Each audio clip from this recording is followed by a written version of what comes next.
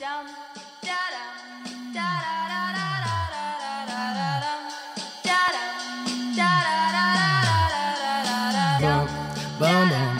is gonna feel real good, alright? Most dope. Everybody please put a thumb in the air. Hey. 1, 2, 3, 4. Some crazy ass kids coming like up on your door, so let 'em in, let 'em in, let 'em in. 1, 2, 3, 4. Some crazy ass kids coming like up on your door, so let 'em in, let 'em in, let 'em in.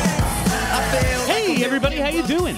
Well, that's good. Welcome to Broad Street Hockey Radio. That's right, BSH Radio. My name is Bill Matz. I'm your director of fun and games for the evening. We have quite a show lined up for you folks. It is the Calder Hart Show. That's right. What else is there to talk about? No, that's What else is there to talk about? Let's lead it off with intros. We'll get to all sorts of things. There's special teams play and Nolan Patrick and a huge move that rocked the foundation of Philadelphia sports today. But let's start with the fly-by-yourself, Kelly Hinkle. Oh, no, wait, you're agreeing with my take, so that doesn't make any sense. Let's throw it over to Steph-Licious D, Steph Driver. I am absolutely 100% convinced, without a shadow of a doubt, that Carter Hart is winning the Calder, the Vezina, and the Hart Trophy this year. That's good. I respect that. You might be disappointed. Without a shadow of a doubt. You refuse to watch shows that people say are good because you'll just be disappointed in them. Yep. But you're going to go out and say he's going to be... I'm not interested in any of the things that they say about the shows. The greatest season in the history of goaltending. No, he's going to, though. With less than probably 30 stars. I don't like that you're attacking Stephanie's religion. You should respect Thank you. Like, freedom of religion, bitches. From theathletic.com, Charlie O'Connor. So I think we're going to get to the details of this in a few minutes, but I want to say this. It's really nice that Chuck Fletcher is doing the fans the service of basically saying with his actions, you know, those players you guys all were convinced were bad. I agree. They're actually bad. I understand why Ron Hextall felt the need to defend his players publicly, the ones that were at the bottom of the lineup and everyone hated. But, it was really annoying that he was constantly saying that guys like Dale Weiss and Yuri Laterra were actually really useful, and we just didn't understand what their value was. I like the fact, Chuck isn't shitting on those players. He's just, by his actions, saying, yep, you guys are right. They weren't that good. The talking down aspect is oh, no, you're all just clearly inferior hockey minds. If you do not see the value of Yuri Laterra's one goal, you do not no, man. Listen. Yes, you're Ron Hextall. You want a Conn Smythe Trophy. You want to accidentally. You're a smart dude. You know about hockey, but if you're gonna tell me, if you're gonna pull it out and piss all over me and be nah, it's raining. No, man. I'm not. No, I'm sorry. No. Although Bill and I had a conversation before you guys got here that Chuck was just going over some paperwork and looked down and saw that Yuri Laterra was still on the roster and was like, What? Huh? No. This guy? He's still on the roster? Wave that guy. It's like the Office Space thing. Yeah. Somebody in accounting today was probably they're getting their checks cut, and they're wait. We're still paying Yuri Laterra. What? We fixed the glitch. Yeah. I guess Kelly's just going to say same to mine, so... I can elaborate. Yeah, go ahead. I was just going to say that I've decided to lean into the fun. Yeah. This team's never going to lose again. We're all going to listen to Knock Knock every day of our lives. Mm-hmm. Everything's going to be fun and good. Carter Hart's going to win all of the trophies, according to Stephanie. And, I'm leaning into it. Yeah, I resisted it for a while there, but They're doing this out of pure spite. As soon as I was finally you know what, screw it, lose for Hughes, they started winning. So this is clearly out of spite for me, so I'm going to lean into it. You know what? If you have to do this if you have to disappoint me to get your jollies and start winning, fine. You know what? Win all the goddamn games. I don't even care if it ends in a 4-game sweep at the hands of Tampa Bay. Get in there. You know what? It'll be 4 games where Carter Hart gets to see playoff shots from Kucherov and Stamkos, so that'll probably be good, right? Yeah. Give me a Game 82 shootout win to get into the playoffs again. No, can we not do that anymore? I understand. Hart makes a Boucher save, loses does a the little helmet dance to win in the crease again. Yeah. I understand that that's where we are, right now in the season, that it's going to come down to the last game. But I'm just so sick of it. I don't am even think it so- does. I think they get in with room because I think so too. I think they get This in with is turned, guys. they get in with room to spare. We like the team Charlie, again, Chuck. let us lean They into the have fun. the new Patrick Waugh, goddammit. But before we get to Carter Hart, we do have to lead off, as Charlie alluded to, with what is, I mean, I don't think there's any way to dispute it. The biggest story in all of Philadelphia sports today, Yuri Laterra, bye, bitch. As Kelly put in the outline. Hasn't played since Professional January 19th against Montreal. 3 points, that's 1 goal and 2 assists in 27 games this season. I honestly can't believe it was only 27. Because it feels like 40. a lot. See, It feels like 40. I'm even going to say that profanity that was appropriate because you're just pretending you're Jesse Pinkman, Yes, and that's a exactly. perfect reference considering Yuri Laterra's Yeah. extracurricular activities. Hey, Charlie. I've including- seen that show. including the postseason, Yuri Laterra played 95 games in Philly and registered 13 points. And Is that honestly, I good? would have taken the under. If you would have asked me before I looked this up, like how many points did he have here, I'd have been like, 4. Well, he had that one goal where he closed his eyes. Yeah. He Yeah, should have closed, Yeah. Yeah. but also size. That was fun. He had size, so. he should have closed his eyes. a All lot star more. along the boards. I just, like, what? Did it literally just be, okay, that's enough of this? What took so long to come to this realization that Yuri Laterra is no good? I guess I really think what it boils down to is there are a lot of players that are hurt right now that are going to need rehab stints in the next couple weeks. Like there's Sam Moran, there's Corbin Knight, there's Brian Elliott. All those guys are probably going to need to go down to the AHL to get some playing time. And the only way to get them in a rehab stint is to activate them onto the roster and then send them down for the rehab stint. And Yuri Laterra was just taking up one of the spots that they're going to have to use to give those guys some rehab stints. So Okay. I think really what this just boiled down to was there finally was a reason to waive him aside from just he's bad. And once they got a reason to waive him, it's like, okay, now we're waiving you for this reason. They sent Dale home, right? Has Yuri been in the press box as a scratch? Has he been Yeah. around? Yes. Well, I mean, Okay. it'll be interesting to see if he shows up tomorrow because, I mean, there's no way he's getting claimed. But you never know. It would be interesting to Maybe see if St. he Louis shows up will as a play. I scratch actually, tomorrow. on the way here, I was thinking, like, what would we do if he did get claimed? It would be the like, best. Like, Have what? like The a good freaking long best. chuckle. I would go live on Facebook and just like start drinking and doing lines and There's no other way to celebrate Yuri Laterra. Yuri Laterra. What if somebody did what? I I mean, can't it's imagine. it's too big of a cap hit, and he's not good. Yeah, He's what also would he not do? Like He's that- he's worse than Dale Weiss, significantly worse than Dale Weiss. and And Dale Weiss makes didn't twice get the played. money. Yeah. To Charlie's point that he made in intros, that Fletcher is kind of, at least if nothing else, this is a recognition of you guys aren't crazy. He actually is worth waiving.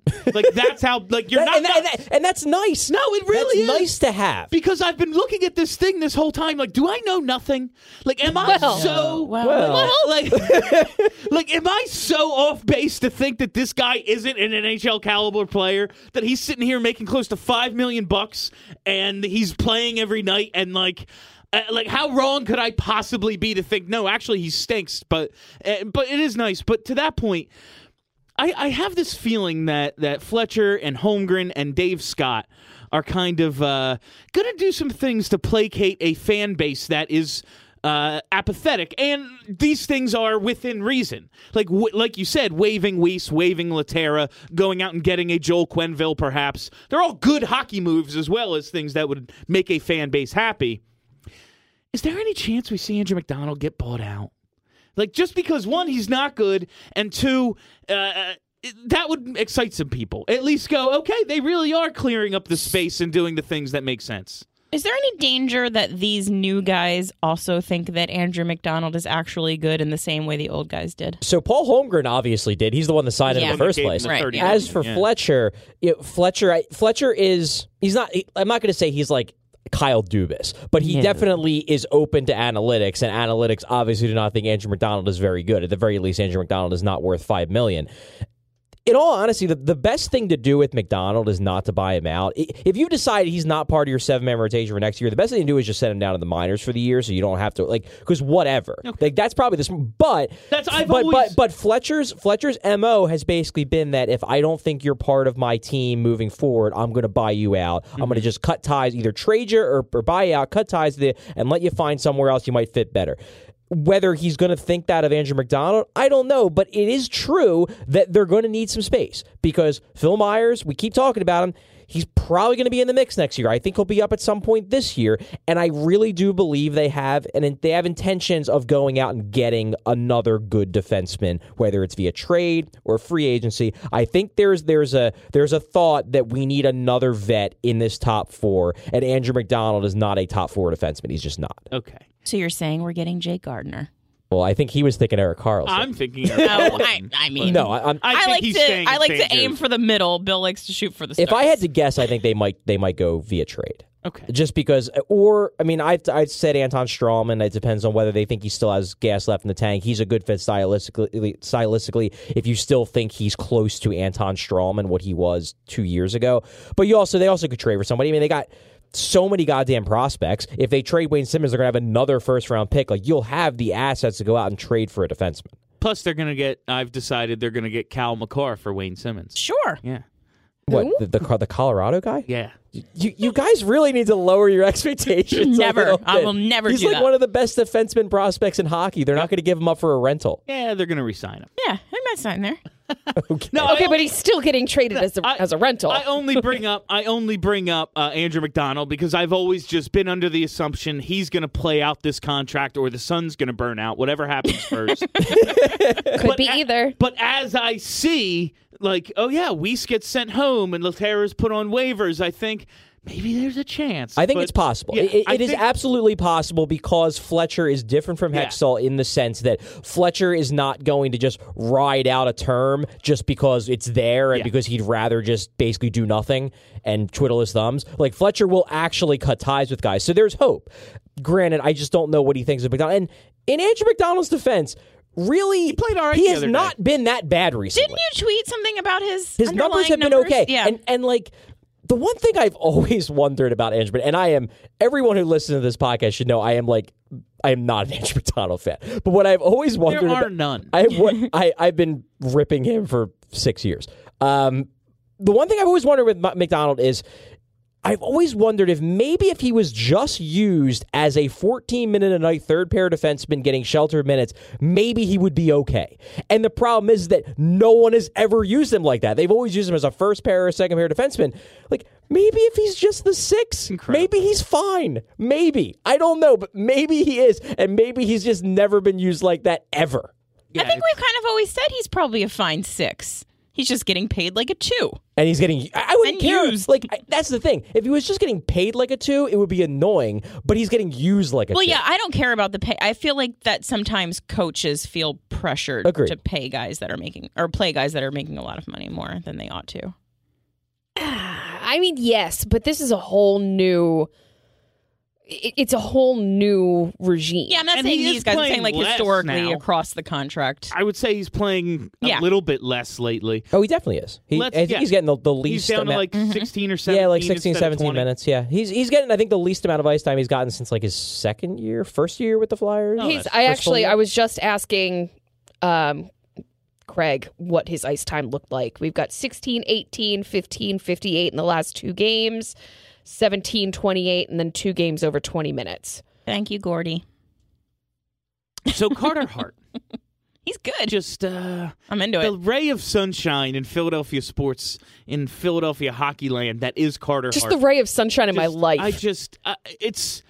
That we at our event on Saturday, we talked about how the idea that we've seen this before. This is a streaky team, and they make their second half run and get into the first round and get eliminated in the first round. And I will obviously concede that yes, we have seen teams in orange and black sweaters have similar trajectories before. However, we've never seen it with Carter Hart in between the pipes, as well as some other things. All of a sudden, Wayne Simmons looks like he can keep up again, and Travis Sanheim's getting used like a top 4 defenseman, and he's playing with Ivan Provorov, and they're doing well. Like, we've never seen maybe this iteration the most complete team. It's not a complete team yet, I wouldn't say, but one of the more complete rosters to do this.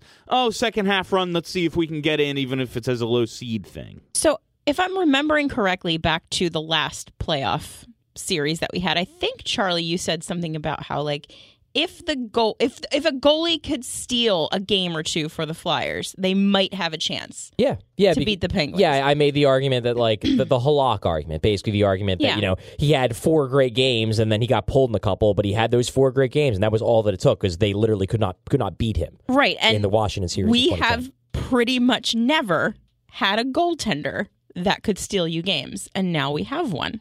Yeah, if Mace is healthy against the Rangers, maybe that's a different story because he was having a great year and he played really well in those playoffs. That's true, Mason could steal but he games. missed the first 2 games, so it's those. If he steals one of them, maybe that's a different story. I mean, they've had guys who can who.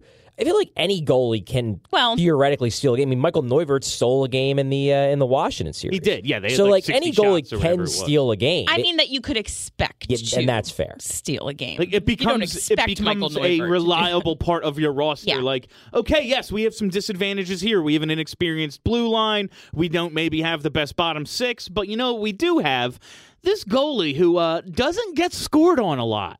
Sub 2.5 goals against average. That's a team stat, but I think it just speaks to, the team that was giving up more goals than anyone ever, basically. It's good. 925 save percentage at this point. Very well above average. Goals saves above average. What's the ceiling with Carter Hart and this team on this run? Calder winner, Vezina winner, Hart winner. Technically the ceiling, I would say. And obviously, if he wins those and 3 winning things, the Stanley Cup. I would say if he wins those 3 things, you might as well go for the full sweep, Conn Smythe. Oh, well, yeah, of course. Sure. I mean, Charlie? That's a ceiling, right?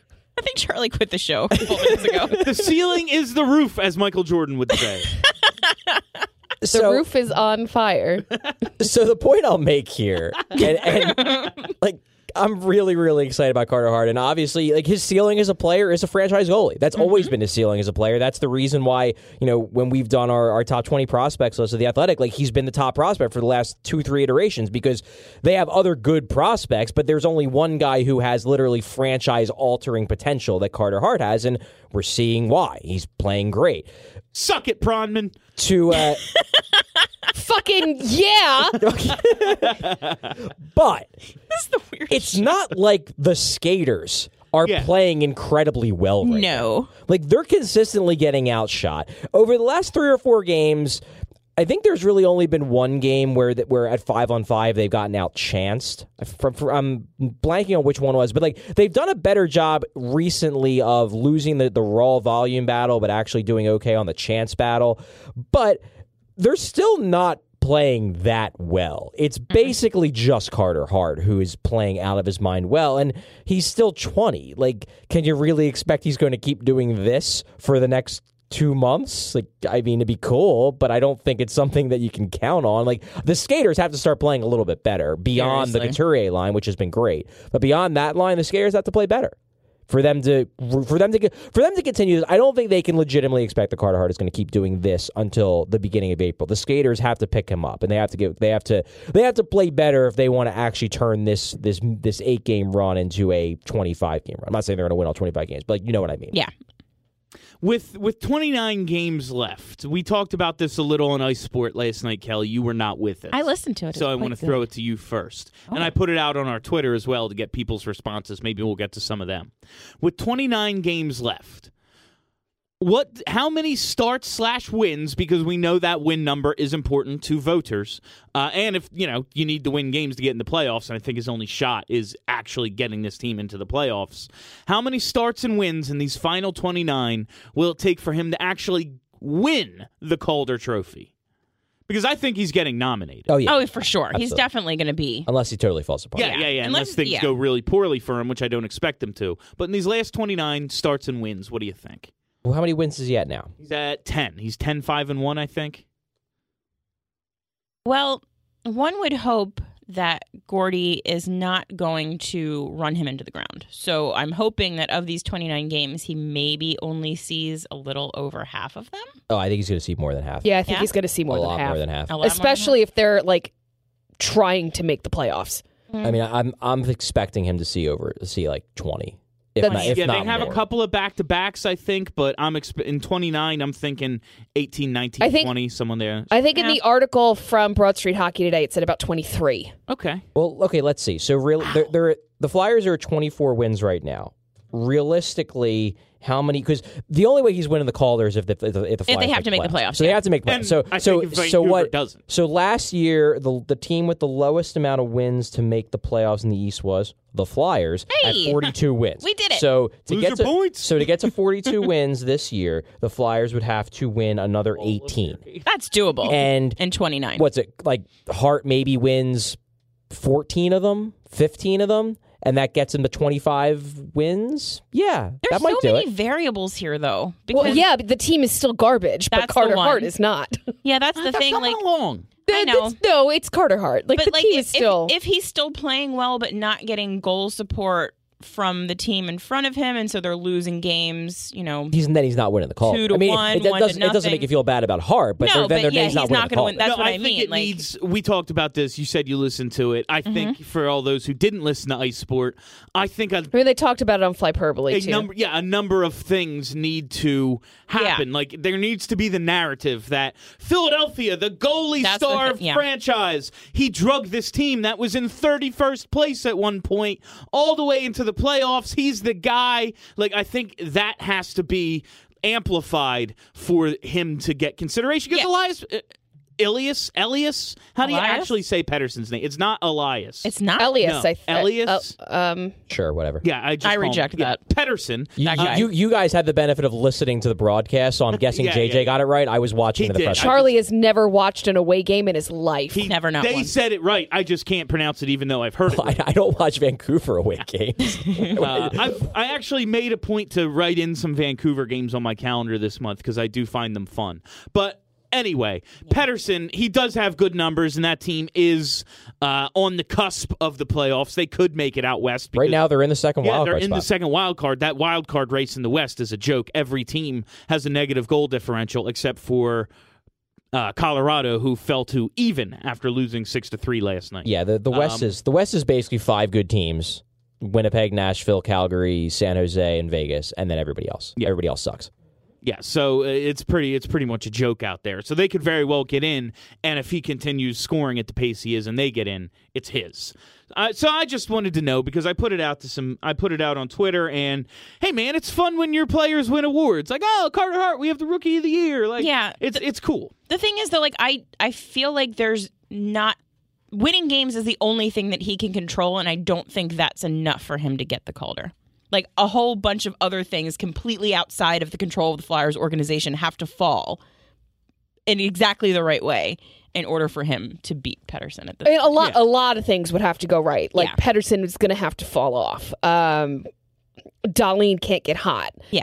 Carter Hart is going to have to stay hot, and they're going to have to make the playoffs. Like there's a lot of things that are going to have to go right. Now there is just one little asterisk. While I am completely convinced that he's going to win all of these awards, like the little asterisk of warning and caution.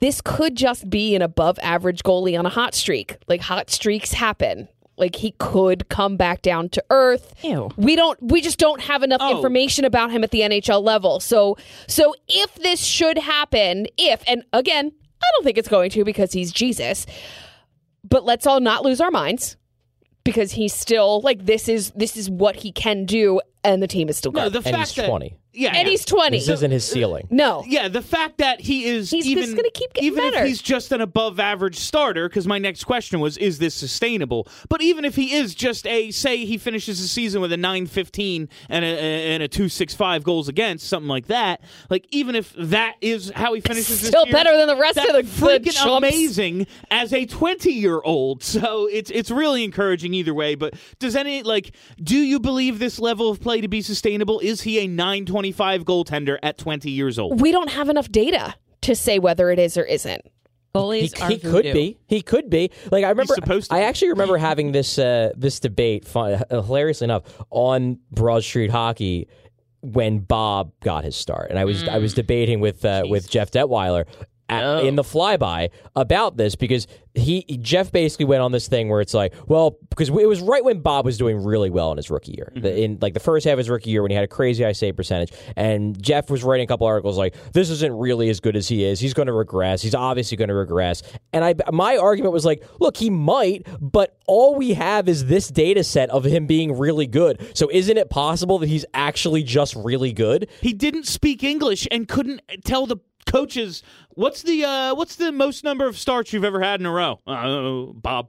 Of course he was going to regress. He got tired, but that's a different story. But seriously, with Carter Hart, is it possible he's going to regress? Sure. He's 20 years old. He might not be a star goalie yet, or he might never be a star goalie. We don't know. But you shut your goddamn mouth, It's certainly better that he's starting out this career very good than if he started out his career mediocre or bad. Right. Because now it opens up different avenues as to what his potential could be. It's equally as possible that he could regress or he's just getting started. Everything's like 50-50. either one. I mean, maybe not everything in equally, life but is it's at least more likely. Listen. He's good or he's not. Equally as likely. It is or it isn't. It's 50. Yeah, it's like everything's 50%. Everything in life is 50-50. No, but seriously, like if Carter Hart started out his career at with a 900 save percentage, does that mean that he's destined to be a bust? Of course not. But it probably cuts down on the likelihood just a bit that he's going to be a superstar. Whereas he starts out his career with a 925 save percentage, does that mean he's destined to hold a 925 save percentage? No, but it means he's probably more likely to hold it than a guy who started out his career with a 900 save percentage. I just wanted to know this one last thing about Hart. Charlie, perhaps you can speak to it. Steph, I know you did the last Sounds from the Locker Room, I believe. Was it the one where Nolan... I'm still working on it. Okay, where Nolan Patrick called him a superstar. I thought you were going to say cool. something about He said ham sandwich. No, yeah, we're going to get to that. Old ham sandwich himself. What is the mood in the locker room around Hart? Because it seems like morale is up with the new coach and the goalie here, but is there any sort of, maybe you've picked up on it, maybe you haven't at all, I'm just asking a question, like, oh, you're the franchise savior, huh? Because I remember, I think Brian Elliott was having or the team was having a bad game, and because of it, Brian Elliott was getting lit up. And at one point, it was early in the season, and fans were chanting for Carter Hart, and the locker room was pissed off about it because they're like, oh, it's not Elliott's fault. And like, no, it's not always you just blame the goalie, but at a certain blame point, the goalie. Yeah, you blame the goalie when 9 goals go in or whatever the hell it was. Like, is there any sort of you're the franchise Well, savior, I don't huh? really know what you're asking. You're asking if there's like jealousy because no, Not there's jealousy, absolutely no just- jealousy whatsoever. just like, They're in love with this okay. guy. Yeah, they love him. They love him. That's what I wanted to hear. Everybody is asked about him every scrum, and it's just like I wouldn't say that they're in awe of him, but they are definitely like real, recognized real. Like they get it. All right, cool. Yeah, like your question was like, so you think you're the franchise savior? Like, really, what they're saying is like, yo, so this is the franchise savior. This is awesome. We actually have a goalie. Thank God. Yeah, I just that's what Like, I wanted to imagine hear. how thrilled Claude Giroux is. Like, when he goes home at night, he was like, fucking finally, someone else to carry this team. like, It doesn't have to be me all the time. He's sitting there like, I didn't have 3 points and we won? This is so odd. This is so odd. I don't get it. No, and I think it does help. It helps that Carter Hart is like ridiculously humble. Like he's like he's the Also, furthest just like thing the from sweetest baby boy. Oh, He's the furthest thing from cocky. God damn it! Nolan Patrick out of him. They're asking him questions Fucking in the ham locker sandwich room. himself. He's sitting there in the locker room answering questions. I'm like, you already have the Crash Davis cliches down already. This is bullshit. Give me something interesting, Carter. We lost Facebook. Good. Suck That's it, a shame. Facebook. Guess you'll have to listen to the show. Now it's time for Steph's favorite topic. Oh? Ham sandwiches? Wayne Simmons. Oh.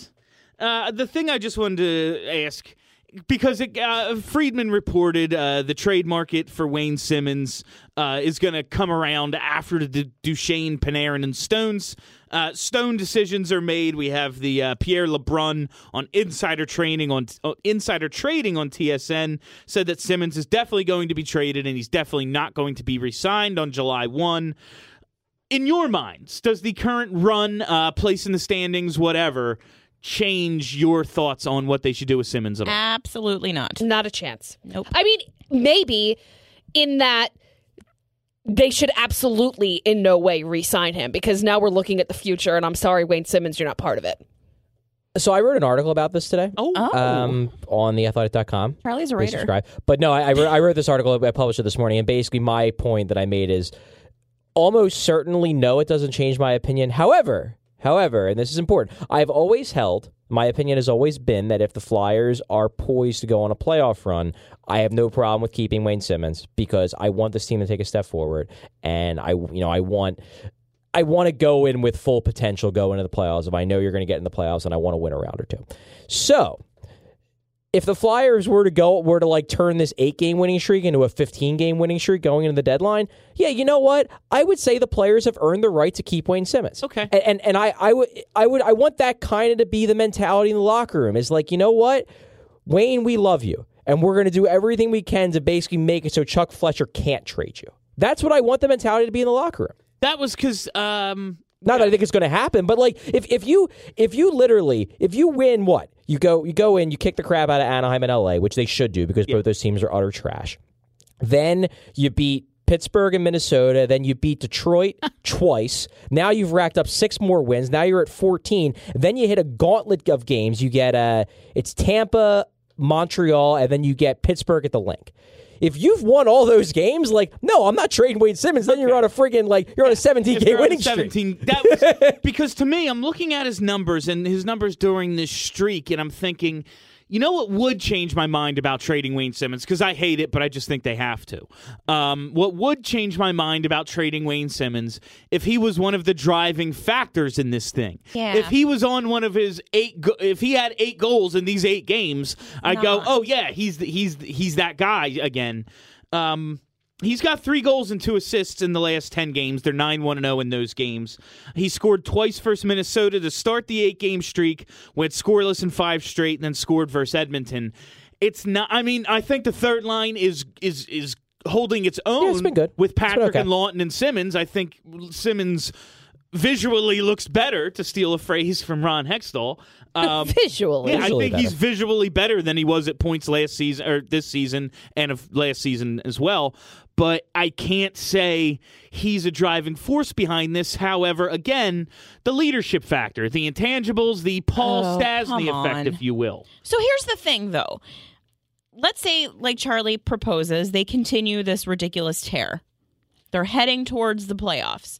That doesn't change the fact that re-signing Wayne Simmons makes no sense. No, I wouldn't resign Wayne Okay, Simmons. fair. I would just But keep him as a then- rental. But then you're not getting assets for him. And I understand what you're going with the point there, but like in my mind, unless you legitimately believe that this team is going to go on a cup run, which I think even for us is a little bit foolish. Excuse me, Carter Hart is winning Sorry. all of the awards this year. I respect your religion. I think that you should get assets for this guy because he's extremely valuable to a team who actually is making a push. And I would like to believe that the players aren't going to throw a hissy fit about it. Do you think that they would? Yes, but I think it would be a short-lived hissy fit. I think it would be a couple days. Maybe they're like, it's kind of like going back to the St. Louis thing. Like I know, St. but- Louis, the first game after the trade deadline, they basically tanked. They just didn't show up. They were like, this is bullshit. And then you know what happened after like 2 or 3 more games? They were back to playing like themselves. So this is the thing, though. Like, I don't think that. I think with St. Louis, it was kind of like you took away a key piece to that team because you were basically saying, now we're not doing it this year.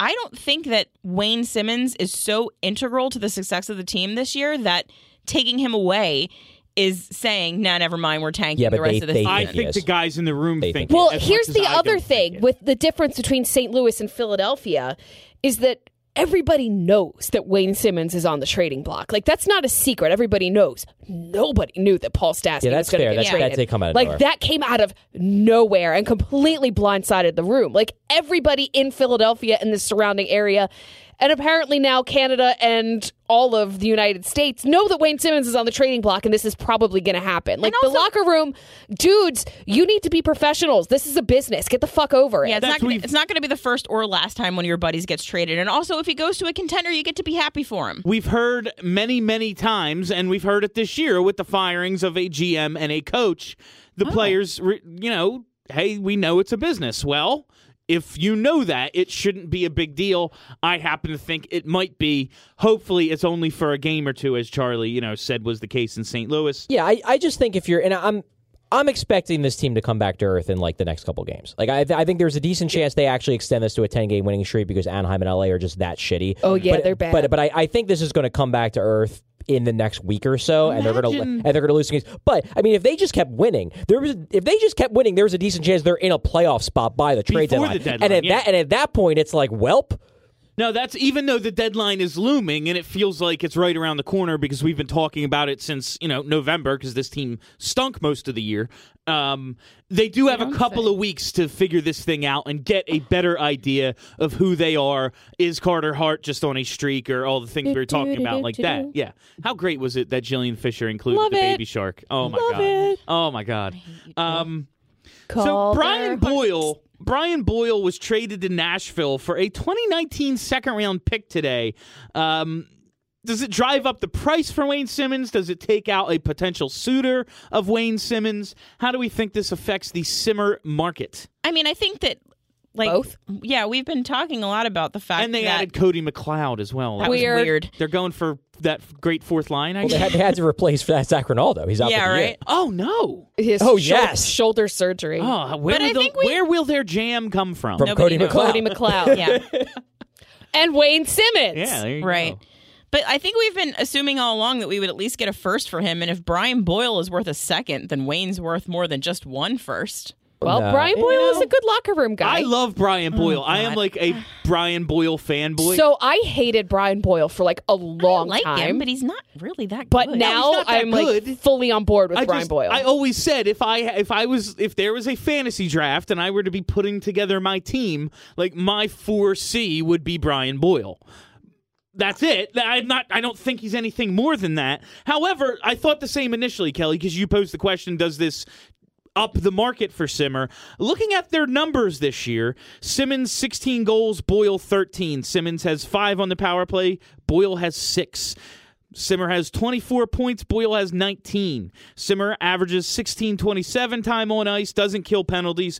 Boyle 13:49, averages about 2 minutes of PK TOI. So they're kind of the same this year. They're not, though. I know, but here's the thing. This year they are. They're not because of the role they would play. Boyle is they're trading for Brian Boyle to be the fourth line center who's not going to get a lot of minutes. He's probably going to get less minutes in Nashville than he did in New Jersey. Whereas Wayne Simmonds, you're not trading for Wayne Simmonds to put him on the fourth line. He's going to be possibly in your top 6, at least on your third line. He should be.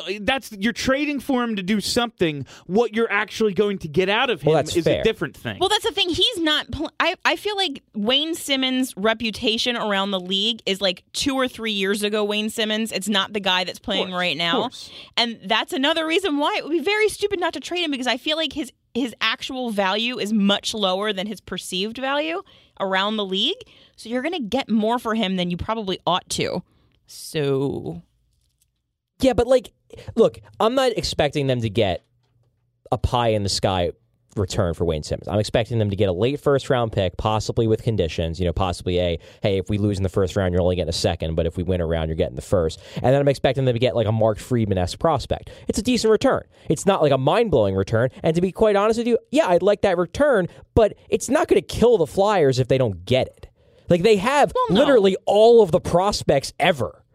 They don't really need more. It's nice to have one, but it's not going to kill them if they don't get anything back. Because I'm looking at the idea of a someone deemed a prospect, but a Kevin Fiala level that would be the ideal. I just don't think it's going to happen. Like an NHL type player who maybe doesn't factor in that highly on his current team.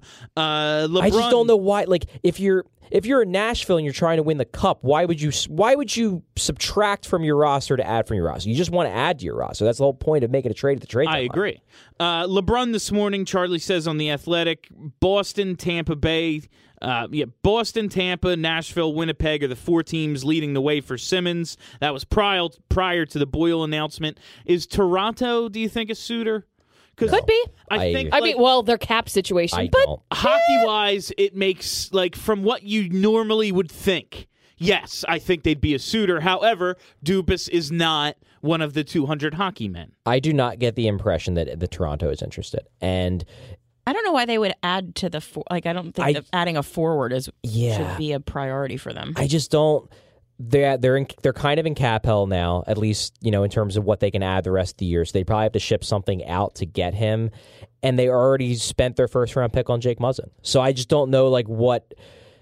Yeah, it makes sense stylistically, I guess, in terms of helping them for the playoffs. But no, I don't get the read that Toronto's interested. I actually thought Nashville was the most logical fit until they got Boyle, and now I guess it's still possible though Nashville could get Simmons because it was just a second round pick. And Boyle had an interesting quote after the trade that I can't help but reading this and thinking he was speaking to Wayne Simmons, and it was David Poile has said in his conversation with other GMs he's heard a lot of first pick and a prospect as a common price. If we get into a bigger deal, I guess we might have to do that, and we're willing to do that. So he's not shutting the door on the possibility of coming back around to Wayne Simmons, who I would not be shocked if that's exactly who he was talking about in that quote.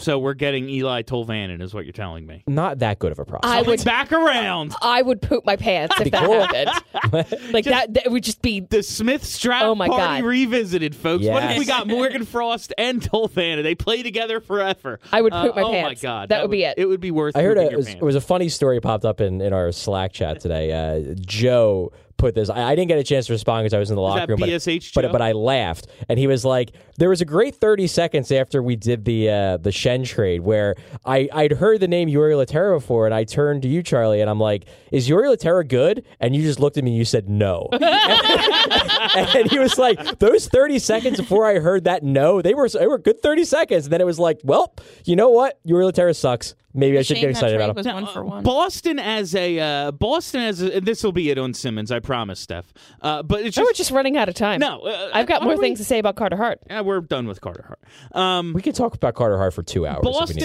Boston as a Wayne Simmons suitor always surprises me. They've always liked him. They just have always liked him. They need some depth. They sure do.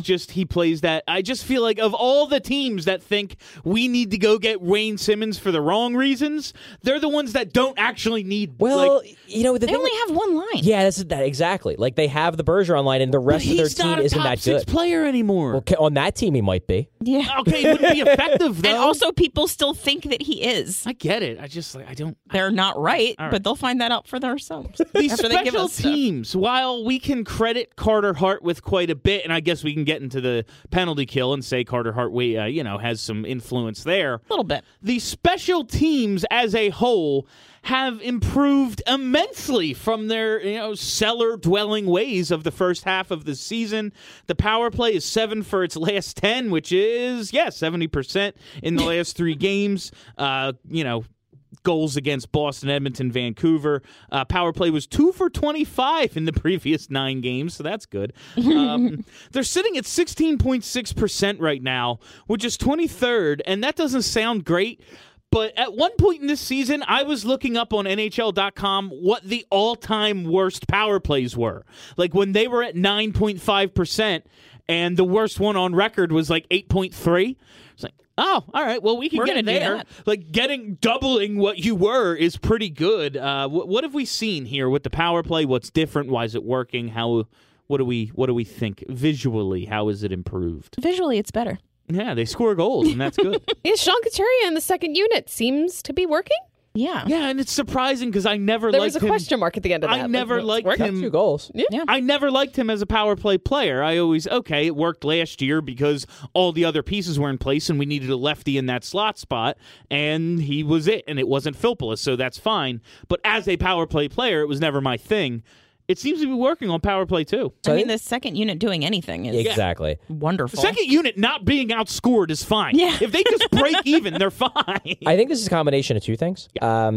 For the second power play unit, I think it's a combination. It's because, first off, Couturier's been good on that unit, and I respect the hell out of Couturier that he... Like, I actually asked him after the last game, after he scored the goal, it was, how did you not take that as a demotion, because players love to play on the top power play unit. You know, that's your reward for playing really well in other situations. And how did you not take that as a demotion? He was just like, well, you know, all that matters is winning, and he's like, we really weren't scoring that much anyway. Got to try something. Normally, players like playing on the top unit, but when you're at under 10%, you know, I'm not one of the guys getting booed, so I'll take it. There we go. So the Couturier thing helped. The fact that a lot of the young guys on that second unit are just playing better, period. Yeah. Like Lindblom's playing better. Patrick's playing better. Konechny's even, you know, he's been showing more flashes recently than he had over the last, I'd say, month or so. So that's helping the second unit because those guys are playing with more confidence. So therefore, they're going to be better on the power play too. As for the first unit, I don't think they're doing a lot different. I think the puck's just going in the net for them because I've been screaming all year that they're creating a ton of chances. They're just not scoring. Well, guess what? Now they're scoring. I don't think process-wise they're doing anything that different. It's just that the puck's going in the net finally. They are, like, there is just a little bit more movement. They're giving a few Is different... there, though? Not just move. I just mean, like, sometimes Claude Giroux's over here instead of over here, and he was always over there. Like, at least sometimes guys are in different spots. That's analysis. I think the unit would be even better right now if Giroux was in his normal spot. I'll hold that to the day I die. They're 7 for their last 10, and they were at 8% at one point this season. So, I think you had to change things up. Yeah, probably. That's historically good, but sometimes you just need to do things differently just to break the monotony. The power play is supposed to be good. It's better. I don't know if 70%. I don't know if 70% is sustainable. Probably not. But I'll tell you what's insane. The penalty kill in the last 32 games, 83.5%, which would be, you know, for a full season total, 83.5 would be 7th in the league. At 76.8 for the full season, they're up to 26th. Again, when you're talking about historically bad sub 70, to be closing in on 80, pretty damn good here, right? Like, this is the big change. This is the reason they were losing games, no matter what was wrong with the team. If you just had average penalty killing, you probably would have won a ton more games. Now they're getting it. They're getting well above average. Now they're winning a ton of games. I mean, if they had average goaltending and an average penalty kill, like, this is a different team. At least the playoff team. And those two things kind of go on top of each other. Well, like, yeah. Part the reason why the penalty kill was bad because the goaltending was bad, and part the reason why the goaltending was bad because the penalty kill was bad. Like, the two kind of fed into each other. Like, there's three things I think have gotten better. Number one, the goaltending's gotten better. Carter Hart's been the best goalie they've had this year, so obviously that's going to make the penalty kill better. Number two, they started putting more pressure, which is great, and that improved it. And number three, honestly, like, they have just gotten slightly better luck. You know, penalty kill is inherently a small sample size, and sometimes the bounces go your way and sometimes they don't. Like, not to say they were just getting unlucky, but it was like a combination of three shitty things, and now they've changed all three of those shitty things into pretty good things. No, that's the thing, is nobody's at 68%. Yeah. So it had to improve from there. Yeah. Like, There's no other way for even it to if go. it only went up to 69, that would have been pretty nice. Pretty nice. There is an element, while I do agree, like, they are doing some things better, and of course Carter Hart is a good goalie and not a bad goalie, so that really helps. It did just have to improve because this is how numbers work. Yes, I Old agree. ham and cheese himself. Oh, my God. How great. This little shit. Charlie, this is the thing. I think you even tweeted me about it when Nolan Patrick, they asked him, like, how are you? It was like a long question, and it looked like he just kind of stopped listening. I might have it up. It looked like he just kind of stopped listening, and they were like, what are you doing differently? And expected, like, a hockey answer. He's like, well, normally I have one ham and cheese sandwich, and I had two this game, so I'm feeling pretty good. Like, this, I now love him. This fucking guy. I was down on him just in terms of, hey, do stuff, kid. But he's got 8 points during this 8-game winning streak, and now he's showing some of that personality I've been told he has when all I've ever heard him do is, oh, yeah, we got Well, I told you, like, he's sarcastic and he, like, fucks with reporters. So the question actually was, seems like you were flying around this game. I talked to Scott, and he said, it feels like now you want the puck now more than ever. Do you feel like a product of your play has been a product of wanting the puck more? Do you feel like wanting the puck more is a product of what you've been able to do recently? It wasn't the greatest question. It was a chicken or egg question. I think Karen Which is Hatcher would fine. admit that the question could have been worded. It could have been worded better. So his response was, You're confusing me with that one. No, I usually just have one ham and cheese sandwich before the game. Today I had 2, so I felt really good. I propose we only call them ham and cheese from now on. Well, I have a lot of questions about this ham and cheese sandwich. So one, what kind of bread are you using? Oh, Wonder Bread for sure. Oh, yes. He's 100%. I mean, he's shitty white bread. He's an athlete. He might be using some whole wheat bread. No dice. Are you putting mustard He's on it? Canadian boy. What type of condiments are going on this sandwich? He's Do you Canadian, buy it's them? Do mayonnaise. you make them yourself? I think toasting His it would mom make it makes too them. spicy for him. I have a lot of questions about the ham and cheese sandwich. So Nolan Patrick, let's talk. You know there's mayo on this ham and cheese. He's Canadian. There's mayonnaise absolutely on it. mayo on Absolutely. I mean, I love mayo, but I don't like ham. And What if it's pork roll? Is It's it not. Canadian bacon? It's ham. He said lunch ham and Literally cheese. not bacon. It's He said probably ham. like Like, I don't know how you It's- got bacon out of that. it's not Canadian even like bacon is ham. Okay. it's not even yeah. like the fresh sliced at the deli. It's like in the packet Oh, yeah. already wrapped up.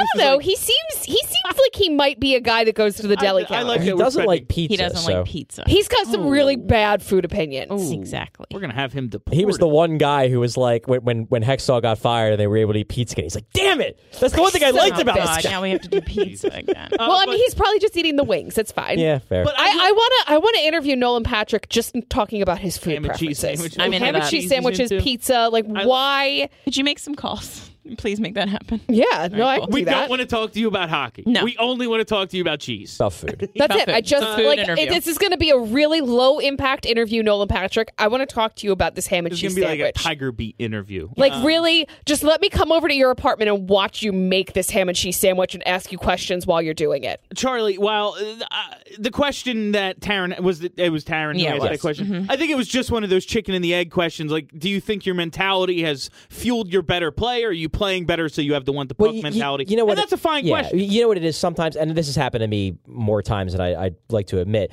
Like sometimes you start talking and you start asking a question, and then like you get another idea, and you just keep talking, and it just comes out word salad, Charlie, and like that. And that's what happens here, and like it happens to all of us. Oh, no. Now, do you have any idea how often I start a thought on this show? Yes. And Yes. then have no idea where it's going? Yes. Because it's twice a show. It's happened today twice. Listen, I transcribed the Dan Carcillo interview. I know exactly how many times each one of us starts. I lost train of thought of every question. I'm I just asked saying, him. I But transcribed it. This sticking with On Patrick for a BroadStreetHockey.com. second, the idea that yes, he's scoring and that's good, but he's starting to do those little things right. And you had a great example that Scott Gordon gave you, I believe, Yes. as your number 5 in what was a 9 observations or 9 things from that. Yeah, I got game. the 3,700 words, and I'm like, yeah, I'm not doing it. I'm not throwing in It was another fine, bullshit. no.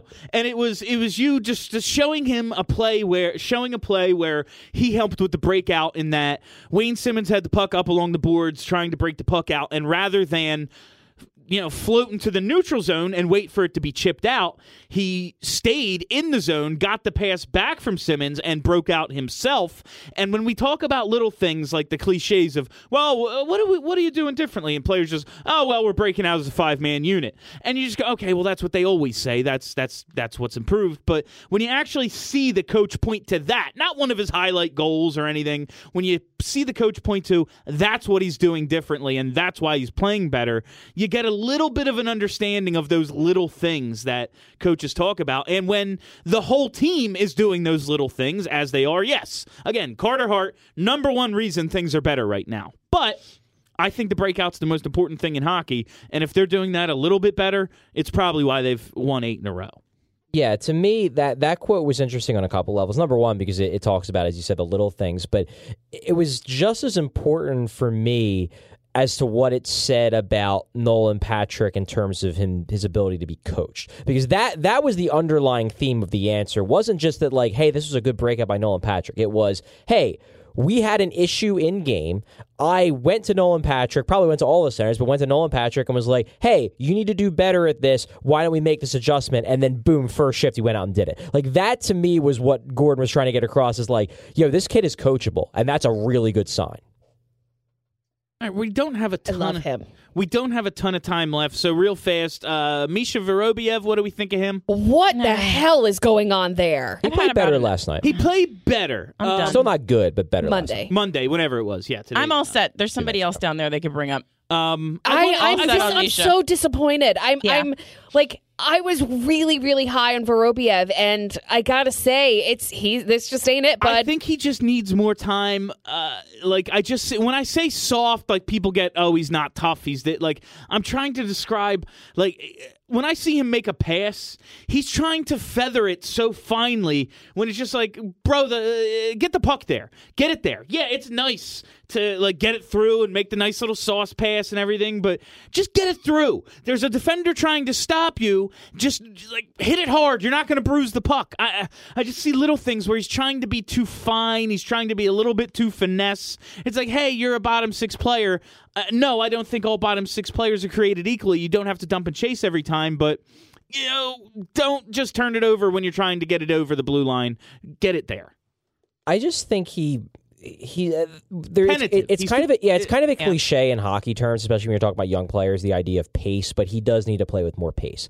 Just getting up ice, and when he's trailing the play, he can't glide. He's got and I'm not even talking about back checking, because his back checking is fine. It's more like when the Flyers are moving up ice, and if he engineers a breakout and passes it up to a winger and the winger goes storming in, he just kind of glides up the ice and he gets to the offensive zone eventually, but he needs to just play with a little bit more push and just get there a little bit quicker. And when they're in defensive zone coverage, get to the guy with the puck a little bit quicker rather than just kind of staying in contain. It's just those things everything needs to happen a little bit faster from him. And because of that, Patrick ran into this issue in November and December and into January, where he was just kind of floating out there. He wasn't really doing anything. He was just kind of there. And Vorobiev, it's a little bit more obvious because Vorobiev isn't as naturally skilled as Patrick, so when he's not playing with pace, he's literally doing nothing. But I think he can. I'm still very high on Vorobiev. I think Vorobiev's going to be a good NHL player, but he's clearly not quite there yet. No, he clearly needs a kick in the ass. I want to see him, when this season was being thrown away, I was I don't care if he comes up and fails. I just want to see him get the time. But now it's hey, buddy, we're on an 8-game winning streak. You want to be a part of it or not? I just don't know who you would call up. No, that's the thing. The only real I'd rather him than Yuri. The only real option you have, I guess, as a call up is because NAK's hurt, so you can't call him up. Is you move Veroni to 4C and you call up Bailey. Because he's actually hit the ground running in Lehigh, and you call him up and have him play wing on the fourth line. Not Josh Bailey. Not Josh Bailey. We can get to Gudis' future anytime because I think that'll be germane, on any show for the rest of the season. Look at you. But I think Charlie will be proud of me on this one because I actually have an in defense of Jake Voracek topic right here. Weird. We're running out of time. I'm sticking up for a guy I criticize all the time. I don't think it matters. That's all the time we have. Jake Voracek, 13 points in his last 11 games. He had 32 and 42 previously. Have you noticed anything differently about him lately? Because I have, and I have an example of why plus minus is a flawed stat. If anyone saw an argument I got into somebody on Twitter with about plus minus and Jake Voracek lately, you'll know what I'm talking about. But what have you seen differently out of Voracek in the last few games, the last month or so? How do you that breakaway goal was hot as fuck. That was nice, huh? When he doesn't have the puck, he's skating hard now. That's what I'm saying. Weird. Right? Hustle. It's weird. He's definitely, I've seen a lot more. One, he's back checking. He's doing the little things like we talk about. It's a cliche, but you got to do them. And he just seems to be making more second effort plays. Yeah. There's more, he's winning more battles, it feels like. There was a lot of coasting out of him early in the season. A lot of coasting and sticking your stick out to try to do something that's not really going to be effective. And now he's doing more hockey things. It's interesting to me that it kind of, part of it is because Sean Couturier is just a really good player. Yeah. But it did kind of coincide with when he was put on Sean Couturier's line, and I almost wonder if, Couturier's effort rubs off on a guy like Voracek. Voracek feels like he has to match Couturier's kind of, constant commitment to defense when he's on his line with him. It didn't happen at the beginning of the year, but that was partially because Couturier was also playing crappy because Couturier wasn't healthy. Yeah, Couturier was on one leg. But it seems like since he's been put with Couturier, there's some guys who I think when they get put with a really good defensive center, they kind of figure, well, now I can cheat because I'm with this really good defensive center. Now I really don't have to care about defense. It seems like Voracek's on the opposite. He's cared more about defense now that he's with Couturier versus when he he was away from him. I have a great example of why plus minus is a flawed stat, as we say all the time. You know, we say it and we don't really go into it because it's just kind of accepted at this point. It's bad.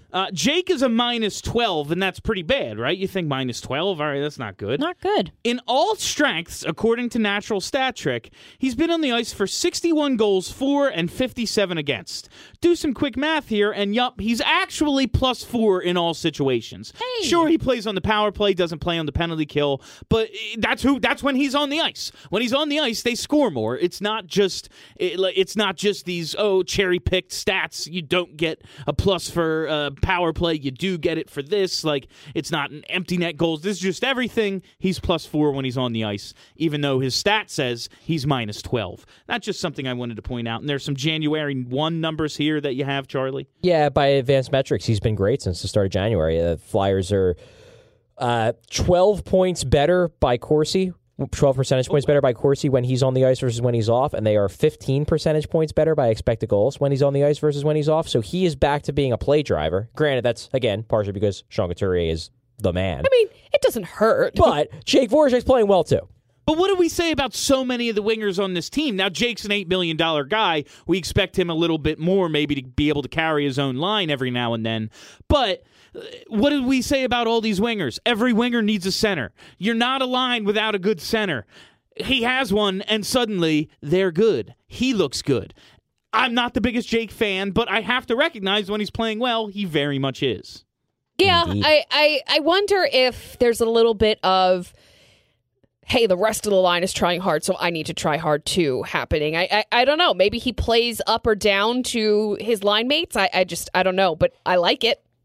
Maybe he's just coming out of the funk that the whole team has been in for the most of this. That's possible. As much as I want to criticize like one guy for one, like it is the whole team did suck together. But like Voracek is one of the guys who's supposed to not suck, and so, like, it's again a chicken and the egg thing. But that is all the time we have for you on Broad Street Hockey Radio this week. Thank you so much for listening. Facebook's back on. Thank you for hanging out with us on Facebook. Oh yeah, we had 2 different Facebook sessions. It was a thing. Oh, okay. Well, fine. thanks for doing that anyway. And if you haven't already, please subscribe to our podcast feed. Steph has something she wants to sell, so do that. Yeah, I do. Our Carter Hart shirts and now hoodies through Breaking Tea. We've got our Carter, they're calling it the Goal Heart logo, and it's beautiful, and now it comes in hoodie fashion. So go to Broad Street Hockey, check it out. Is this one of those athletic fit tees that I'm going to have to order a 2X and feel bad about myself? It's or a hoodie. Is it a normal tee? I don't know. They said apparently it's like unisex, so men size up, women size down. Yes, I'm going to need a 2X. Probably. Right. But it's coming in hoodie form now. God damn so it, like Taylor, don't nod at me. it's fine. Skinny ass hipsters over all around. But it's fucking awesome. So go to breakingtea.com/Philly and you should be able to find it, or just go to broadstreethockey.com and there's lots of stuff there about it. All right, that's it. Have a great week, everybody. Are you ready to talk